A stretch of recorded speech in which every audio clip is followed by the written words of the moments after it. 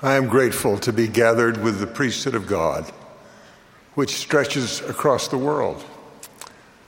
I appreciate your faith, your service, and your prayers. My message tonight is about the Aaronic priesthood.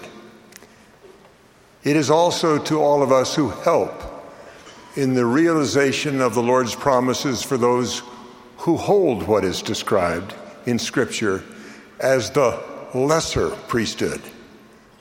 It is also called the preparatory priesthood. It is that glorious preparation about which I will speak tonight. The Lord's plan for his work is filled with preparation. He prepared the earth for us to experience the tests and the opportunities of mortality.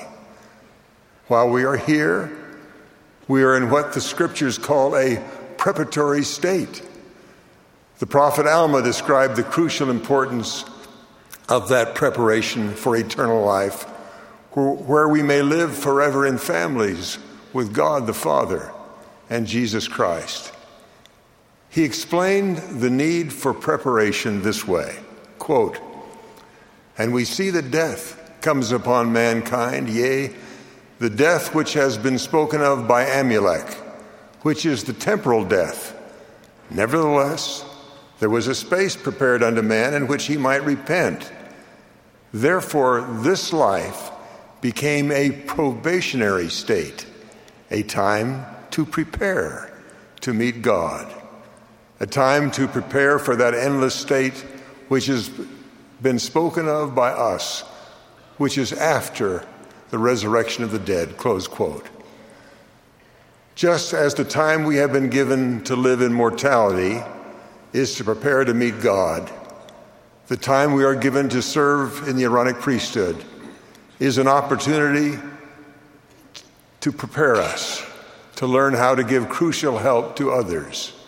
Just as the Lord gives the help we require to pass the tests of mortal life, he also sends us help in our priesthood preparation.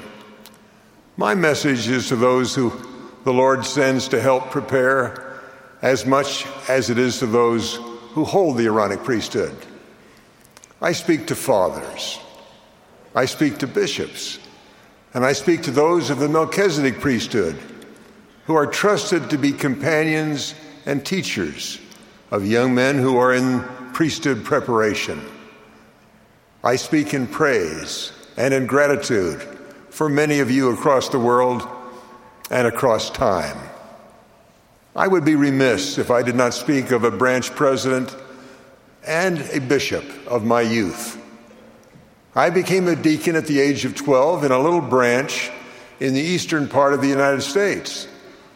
The branch was so tiny that my older brother and I were its only Aaronic priesthood holders until my father, who was the branch president, invited a middle-aged man to join the church. The new convert received the Aaronic priesthood, and with it a call to watch over the Aaronic priesthood. I still remember as if it were yesterday. I can recall the beautiful fall leaves as that new convert accompanied my brother and me to do something for a widow. I don't remember what the project was, but I do remember the feeling that the priesthood power joined in doing what I later learned the Lord had said we must all do to have our sins forgiven and so be prepared to see him. As I look back now, I feel gratitude for a branch president who called a new convert to help the Lord prepare two boys who would in turn someday be bishops, charged to care for the poor and the needy, and also to preside over the preparatory priesthood. I was still a deacon when our family moved to a large ward in Utah. It was the first time I had felt the power of a full quorum in the Aaronic priesthood. In fact, it was the first time I saw one. And later, it was the first time I felt the power and the blessing of a bishop presiding in a priest quorum. The bishop called me to be his first assistant in the priest quorum. I remember that he taught the quorum himself busy as he was with other gifted men whom he could have called to teach us. He had the chairs in the classroom arranged in a circle. He had me sit in the chair next to him to his right. I could look over his shoulder as he taught. He looked down occasionally at the carefully typed notes in the little leather binder on his lap, and at the well-worn and marked scriptures he had open on the other knee. I can remember the thrill as he recounted the stories of bravery from the book of Daniel, which was his favorite, and his testimony of the Savior, the Lord Jesus Christ. I will always remember how the Lord calls companions carefully chosen for his priesthood holders in preparation. My bishop had powerful counselors, and for reasons I did not understand then, more than once he called me on the phone at home and said, "Hal, I need you to go with me as a companion to make some visits." Once it was to take me with him to the home of a widow living alone and without any food in the house. On the way home, he stopped his car, opened his scriptures, and told me why he had treated that widow as if she had the power not only to care for herself, but would at some time in the future be able to help others. Another visit was to a man long absent from the church. My bishop invited him back to be with the saints. I felt his love for what seemed to me an unlovable and rebellious enemy. In fact, I won't say what he did, but he kicked a beer can underneath the sofa so the bishop wouldn't see it. And I remember thinking, this is not a very likely success.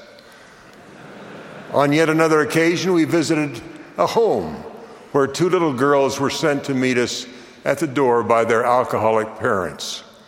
The little girls said through the screen door that their mother and father were asleep.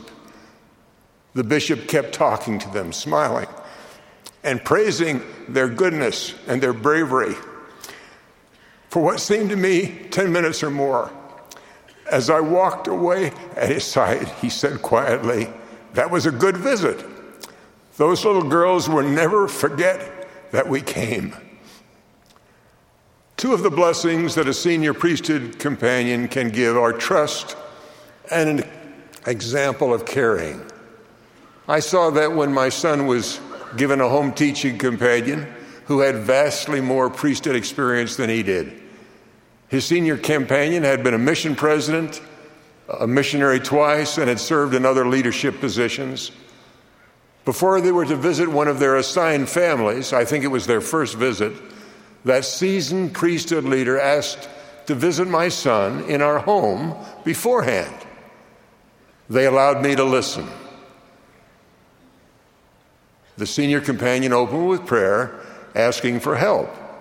Then he said something like this to my son: "I think we should teach a lesson that will sound to this family like a call to repentance.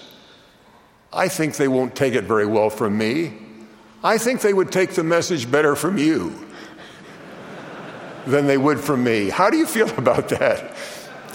I remember the terror in my son's eyes. I can still feel the happiness of that moment when my son accepted the trust. It was not by accident that the bishop put that companionship together. It was by careful preparation that the senior companion had learned about the feelings of that family they were about to teach. It was by inspiration that he felt to step back, to trust an inexperienced youth, to call older children of God to repentance and to safety. I don't know the outcome of their visit, but I do know that a bishop, a Melchizedek priesthood holder, and the Lord were preparing a boy to be a priesthood man and someday a bishop. Now, such stories of success in priesthood preparation are familiar to you from what you have seen and what you have experienced in your own lives. You have known and have been such bishops companions, and parents. You have seen the hand of the Lord in your preparation for the priesthood duties, which he knew would lie ahead of you. All of us in the priesthood have an obligation to help the Lord prepare others. There are some things we can do that could matter most. Even more powerful than using words in our teaching, teaching the doctrine will be our examples of living the doctrine. Paramount in our priesthood service is inviting people to come unto Christ by faith, repentance, baptism, and receiving the Holy Ghost. President Monson, for instance, has given sermons to stir the heart on all those doctrines. But what I know of what he did with people and missionaries and friends of the church when presiding over the mission in Toronto motivate me to action. In priesthood preparation, show me counts more than tell me. That is why the scriptures are so important to prepare us in the priesthood. They are filled with examples. I feel as if I can see Alma following the angel's command and then hurrying back to teach the wicked people in Ammonihah who had rejected him. I can feel the cold in the jail cell when the prophet Joseph was told by God to take courage and that he was watched over. With those scripture pictures in mind, we can be prepared to endure in our service when it seems hard. A father or a bishop or a senior home teaching companion who shows that he trusts a young priesthood holder can change his life. My father was once asked by a member of the Quorum of the 12 Apostles to write a short paper on science and religion. My father was a famous scientist and a faithful priesthood holder. But I can still remember the moment he handed me the paper he had written and said, "Here, before I send this to the 12, I want you to read it. You will know if it is right." He was 32 years older than me and immeasurably more wise and intelligent. I still am strengthened by that trust from a great father and a priesthood man. I knew that his trust was not in me, but that God could and would tell me what was true. You seasoned companions can bless a young priesthood holder in preparation whenever you can show him that kind of trust. It will help him trust the gentle feeling of inspiration for himself when it comes as he someday places his hands to seal the blessing to heal a child the doctors say will die. That trust has helped me more than once. Our success in preparing others in the priesthood will come in proportion to how much we love them. That will be especially true when we must correct them. Think of the moment when an Aaronic priesthood holder, perhaps at the sacrament table, makes a mistake in performing an ordinance. That's a serious matter. Sometimes the error requires public correction with the possibility of resentment, a feeling of humiliation, or even of being rejected. You will remember the Lord's counsel, quote, reproving betimes with sharpness when moved upon by the Holy Ghost, and then showing forth afterwards an increase of love towards him whom thou hast reproved, lest he esteem thee to be his enemy, close quote. The word increase has special meaning in preparing priesthood holders when they need correction.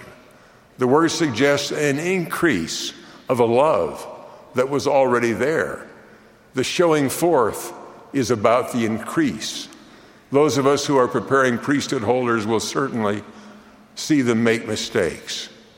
Before they receive your correction, they must have felt of your love early and steadily. They must have felt your genuine praise before they will accept your correction.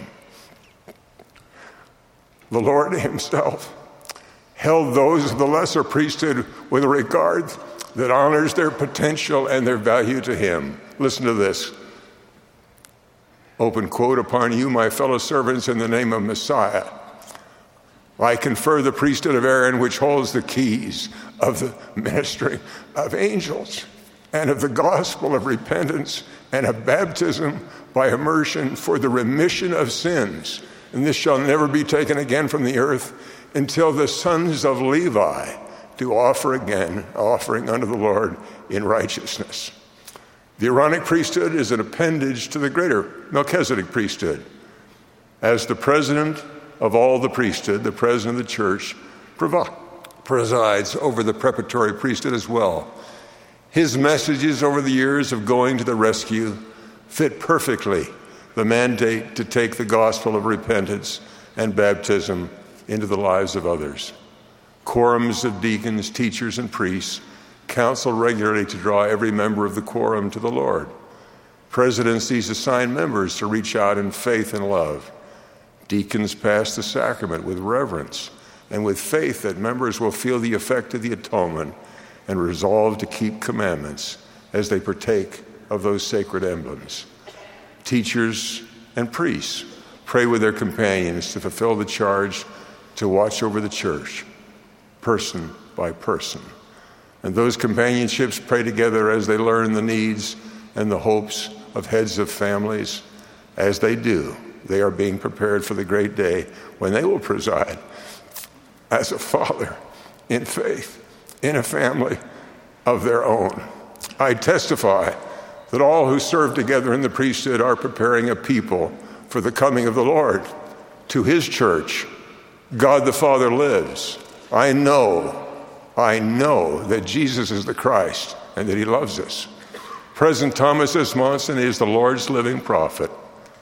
I so testify in the sacred name of Jesus Christ. Amen.